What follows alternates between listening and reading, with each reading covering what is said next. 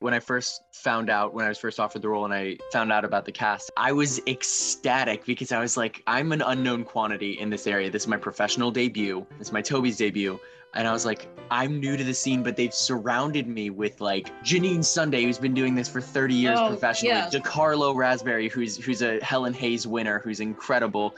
All these superstar seasoned performers, David James, Darren McDonnell, all these fantastic performers. And of course, you've got a great creative team there. And they showed me what it means to be a professional actor and really helped me lift my work early in the rehearsal process. And I'm very happy about that. It's Razzle Dazzle Radio, and today we're going to razzle dazzle them. We have superstars, Tommy Malek and Kyle Dalsimer, and they have done some amazing things in a short time. And I'm so excited, and I am just honored to be in their presence. So we're going to start right in. And Tommy has been in theater since 11 years old, and maybe in his former life as well, because it's just where he's meant to be. And I watched him on stage as a young middle schooler, watched him grow, then watched him on stage at Slayton House with work with Silhouette Stages, watched him develop his craft, watched him also style wigs, and we'll talk about some of that piece of him as well. And now he's a director. Wow. And he has a group called Heritage Players. And you can see his work because he is doing one of my favorite shows, Rent. So let's hear about all these wonderful things that you do, Tommy. So, absolutely. Thank you, Judy, for that lovely introduction. Oh, well deserved, well deserved. So let's roll back to how you got in theater at that ripe age of 11. That usually saves some kids from other parts of middle school, right? Oh my gosh, absolutely. Yeah, so it was something I knew I was always interested in. And then, my mom found me a class at Drama Learning Center where so many of Howard County's best and brightest got their start, I feel like. I worked over there with Sherry Grew and Debbie Leonard, and they really helped me to establish what just how to be on stage and how to present on stage. So I got my start there. And then, as I moved through high school, did my high school shows, and I ended up at University of Maryland, Baltimore County, UMBC, in their fabulous theater program. It was not a musical theater program, so I really kind of got to focus on all the facets of acting in straight theater and also building up a really good understanding of technical theater as well. They pride themselves on well-rounded students. So I got a lot of opportunities there to work not only on the stage, but off the stage as well, and develop my craft there. And I really loved my time there. They have a great team. I love UMBC too. I did my dance work there. So, yep. Oh, you did? I didn't know that. I did. Dance Fabulous. Education. Beautiful. So, okay. So those are pretty good beginnings for sure. Yeah. All right, so now take us into, what did you do in high school then? In high school, for the shows I did in high school. So I did Anything Goes. I played Billy Crocker in Anything Goes. I played Lumiere in Beauty and the Beast. I had a lot of fun sort of exploring those fun character-y roles in high school. And yeah, it was a great time, and it really you learn a lot.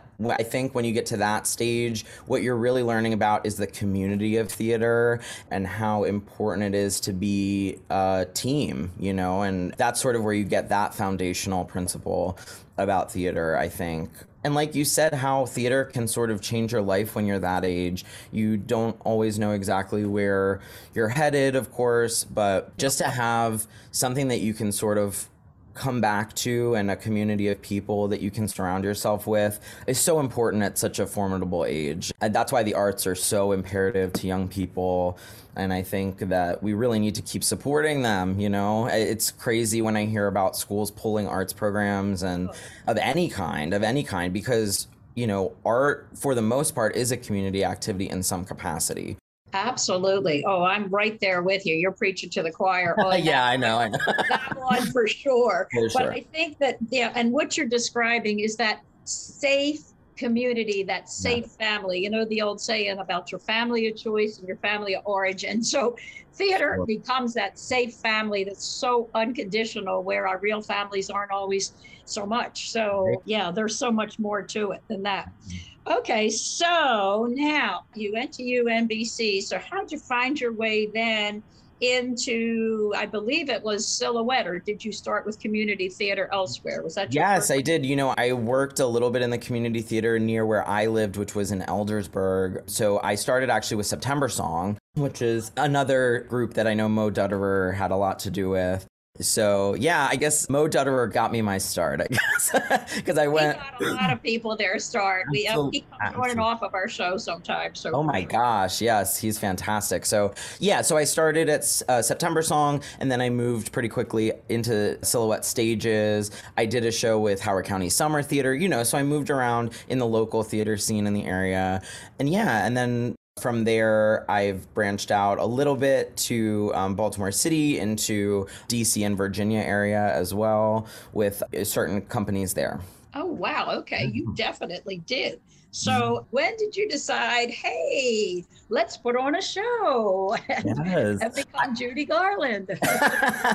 Mickey and Judy teaming up again, right? So I actually started directing. I started directing in high school, as a matter of fact, with a small church group, and I kind of got my start, got my feet wet there as a student director. And then by the time I got to college, I was directing for the school's musical theater club, which was sort of like an after school type program, similar to like a high school theater program, but it's a fully student run experience. So I started to continue learning about it through that. And so that way, when I got out of college, you know, I felt like I had already sort of established like at least the basic principles of direction and working on a team like that. So I actually started my own company. Like literally, I stepped off the graduation stage into rehearsal for our first show, which was a very exciting experience. That company was formerly called the Purple Light Theater Company in Baltimore, and it's now Baltimore Theater Collective. So definitely projects I'm very proud of, very close to my heart, and it really allowed us to do, you know, passion projects and things that were very important to us. And it's so important as young people stepping out of a theater program, I think, to be able to be amongst like-minded individuals. You know, I obviously took all my friends with me on that journey, and just to sort of create for the first time in that safe space, but out in the world, you know what I mean, for the first time. So that was a really cool experience. And yeah, so that's really how I went about getting into directing, as well as technical theater in the realms of costume and wig design as well. Yep. Well, you are an all-around theater person. So, you know, I mean, I've always told students, you know, make sure you know every facet, make yourself marketable. So Absolutely. All right. So now you've done all these wonderful things, and bam, we get the shutdown. Whoa. So what to do? So then at what point had you started Heritage Players? So I didn't start Heritage Players. I'm currently sitting on the board of Heritage Players, which is a pretty new development. What happened with Heritage actually was founded in 1975, so they've been around for quite some time. Okay. And they are a fantastic organization. I feel like they aren't, you know, marketed enough and as how great they are. They're a charitable 501c3. Every single show they do, they give back to the community in some way. One of the main ways they do that is they allow the production team and cast to pick a charity of their choosing, and they donate a portion of the proceeds to that charity. So they're I love that. Yes, they're a fantastic organization. And so I have some charities to talk to them about, but go ahead. Absolutely. They're always looking for new ways to get community outreach, of course. Yeah, so I got involved with Heritage actually back in 2014. That was one of the companies that I was in a show with. I played Bobby in Urinetown there. And they, during the pandemic, were sort of at a standstill because they had no access to their own space. They were originally performing out of Spring Grove Hospital Center in Catonsville. But since it was a hospital, they weren't allowed to come back at all, really. They were pretty much locked out of the building. So they were sort of at a standstill. My very dear friend and collaborator, Rachel Sandler, who music directs all of my shows, we came together and said, well, look, we're not doing anything. We don't know when anything's going to be back up and running. So let's try to get something going. Let's see if we can make something virtual work for them. And if it flops, it flops. You know, it's a virtual production. There are thousands of them by this point. This was this was the end of 2020 into the beginning of 2021. So by that point, we had already seen so many virtual productions, right? So we said, we want to do it a little differently. So we found a way for everyone to record from home, and then we sort of pieced it together like a film. So it was a really fulfilling project and one we were so passionate about. And it was just fun to get together and make something that was completely different and new from anything anyone had done in the community as of yet, and just feel like we were sort of putting it together as we went. So there was sort of this feeling of like, we're just figuring it out together, and it doesn't matter really how it turns out. You know, it's the first time. It frees you a lot. It really does. It really does. And it was such a fabulous product. We were really proud of what it became. So. Yep, that's amazing, you know. Yes. Well, let's save our promo for Rent, and let's talk to Kyle a little bit, and we'll come back and talk about that, because I'm really excited to hear the details of that. And it's got a pretty long run, so we should be able to, a lot of people should get there, and we'll talk about that just a little bit. I hope so. All right. Oh, absolutely. I'm going to spread the word. We're going to send it out. So, Kyle, I had the pleasure of seeing you on Friday night as SpongeBob Squarepants. Okay, a new resume item for sure. So, a quick backstory is that, of course, like everyone, I'm a huge fan of Toby's. Known Toby since the 70s, go way back. We don't want to go any further than that. And of course, promote anything that happens there. So when I first heard of the show, I was a little bit puzzled just about, you know, what kind of show it would be, and was it a kids show, what it was. But I can say that I was totally entertained and a little transformed by the end of the evening. It was so creative. And on top of all the talent that you always see at Toby's, great choreography, amazing costumes, but the sets and costumes, most of them were from recyclable materials. I mean, Tommy, you will appreciate the costumery in this show like you can't believe. Absolutely. Absolutely. I've seen some pictures. They look absolutely fabulous. Oh, even to the little artifacts on shelves around the theater. And actually, Mark shared that they snuck in little pieces from other shows. So little Easter eggs for you. Yeah, absolutely. I liked the red boots from Kinky Boots, but I'm not going to say anything more. All right. So anyway, enough of that. Kyle, it's so exciting to have you tell us about your journey in theater, which you shared just a little bit. So tell me, how did you plunge into the arts? Yeah, so I always liked the idea of performing. I would, as a little kid, stand in front of the TV on commercials between American Idol and do my audition for American Idol. Yeah, we all did. Yeah, with the spoon as a Oh, absolutely, absolutely. With like the dance drops and everything, I was so ready. But I didn't initially think that this was the route that I was going to take. I did a little bit of I did a middle school show or two, but I planned on playing football in college. I played football for a few years. I was pretty good. And I was planning on playing football, getting a business degree, and then getting a job in the front office of an NFL team. My dream was to be the general manager of a professional football team and make all the signings, the trades, do the drafting, all that stuff. But I had a concussion, a pretty bad concussion right before my sophomore year of high school during training camp for football. And I woke up after being asleep for like a day maybe. And I woke up and I was like, I looked at my mom who was there and I was like, Mom, I want to be an actor.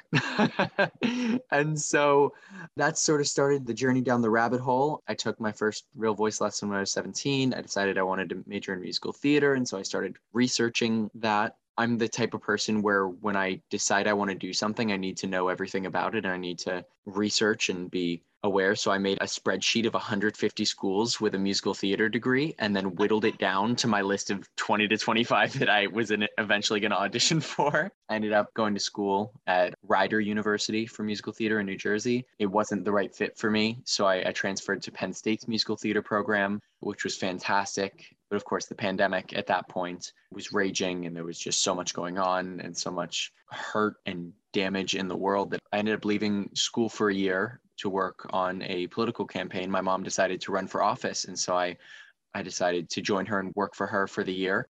Politics is a form of theater, certainly. So that is so true. It's so true. It's a little bit terrifying. But yeah, so I did that and I came back here to the DMV area for the first time in a while. And it's what gave me the opportunity to audition at Toby's. I saw the open call in August for the show and I went in, I had a call back and I had a work session. Then I sort of kept in contact with the director over the next couple months while they were doing things. And I eventually got called back in, did some more rounds of auditions and eventually was offered the role to play SpongeBob.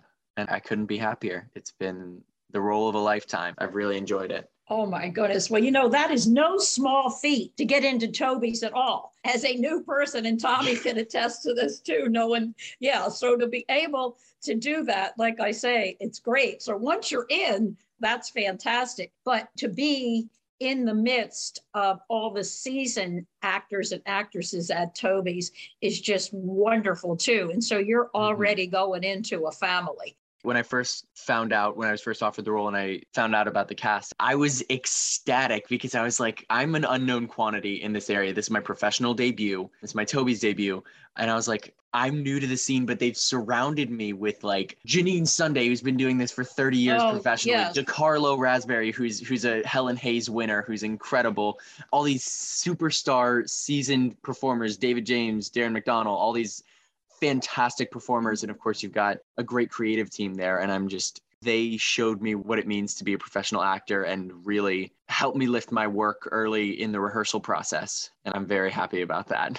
Well, I can tell you that dynamics is everything, certainly. And there was just a beautiful blend of all the characters for sure. And your energy is amazing. And you couldn't possibly do that role without that level of energy. So do you even sleep at all after you get home at night? See, that's the problem. Yes? It takes me a while. Well, it's about a 45 to an hour drive each way every day. So I get the time to sort of de-stress afterwards and just relax, listen to a book or some music or something. And then I have a meal and I get to sleep around 1 or 2 in the morning most days. Yep, I can only imagine. Oh my gosh. So how much longer do we have to see SpongeBob? Because we only have a little while left, right? Yeah. How long does it run? SpongeBob runs until July 31st.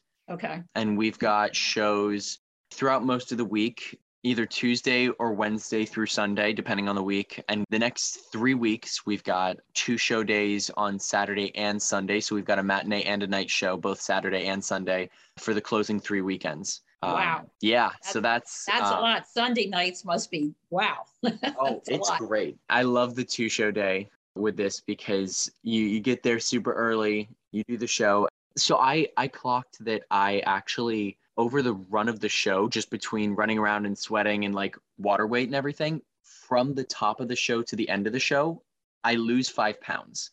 Wow. Just in water weight. I believe it. On 2 show days, I finished the show and I'm like, I've got to go eat something. I've got to go. And so I just have to, I'm doing this role. I'm constantly eating. Should we caution the audience, don't try this at home? Do not try this at home. For the weight loss. do not play SpongeBob without a licensed health professional in your corner.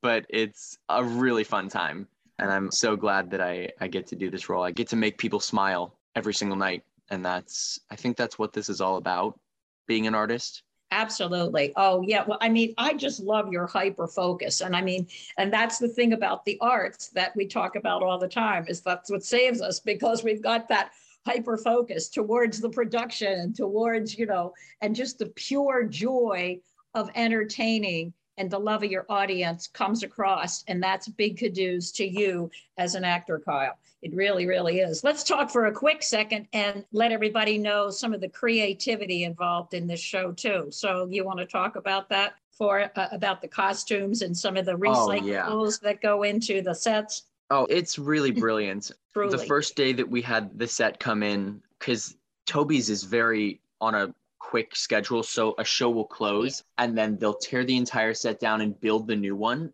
in one day. And another opening, another show for exactly. sure. Exactly. So I came in that Tuesday afternoon and I was blown away. The set design by Shane Lowry, who also plays Larry the Lobster, and he's fantastic in that role. His idea was this idea of what is at the bottom of our ocean right now. You know, what do we have there? Yes, we've got this undersea life. We've got all these people and these creatures, but there's also, you know, there's trash. There's forgotten memories that have sunk to the bottom of the sea. And he's built this world out of these, basically this like pollution at the bottom of our sea with all of these like plastic cups. And he's built like sea anemones out of like red Solo cups and like little foam things. And it's really very noodles. Cool. I love the use of noodles. Foam noodles, absolutely.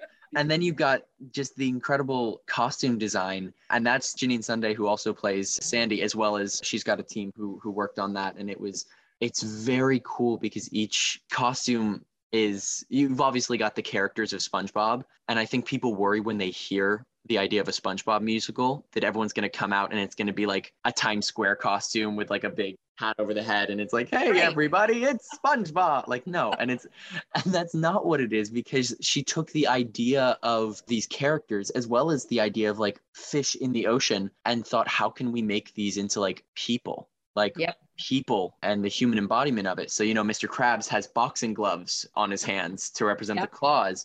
I'm not a square, but I've got yellow plaid for my shirt and my tie and my pants and everything like that. We've got one member of our cast is a clownfish, and he's got a little clown afro on his head, which I always get a good chuckle every time I glance at him on stage. But it's just really very clever, and I have truly the absolute highest respect and major props to them for their amazing work on the design.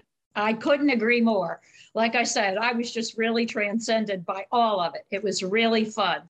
So yes, you have till July 31st. Get out and see it. Always support everything at Toby's. It is our dinner theater of Columbia. They told Toby it couldn't be done years ago. How are you going to do a musical in around? And daggone, she proved them wrong. So anyway, please support it.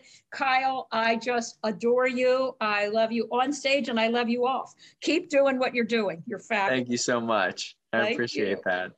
So Tommy, let's go back to finding out how we can see this fabulous production of Rent.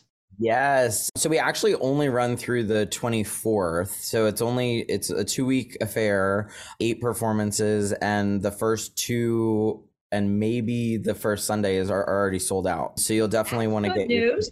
It is great news. It's great news.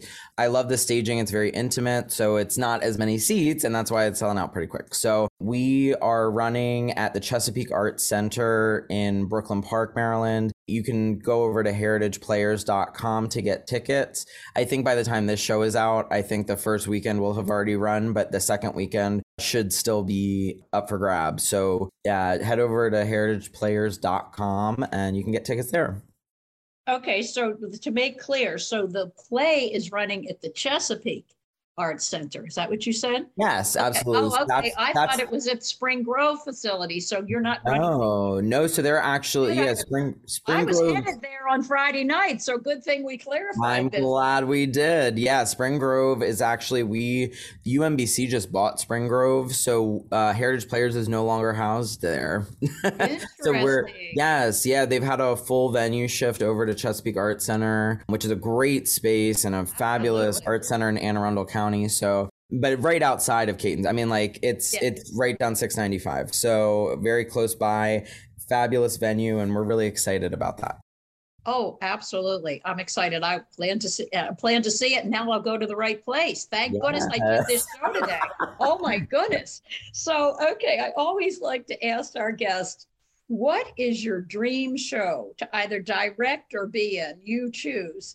So I'm going to go first because I just saw my dream show at Dundalk Community College, and that was a chorus line. Yes. I have loved that show, so I've seen it at least 24 times is what I've counted. I've done countless choreography on and dumbed some of it down for kids or whatever. Unfortunately, I even aged out for the part that I wanted, which was Sheila when she says, "Can the adults smoke?"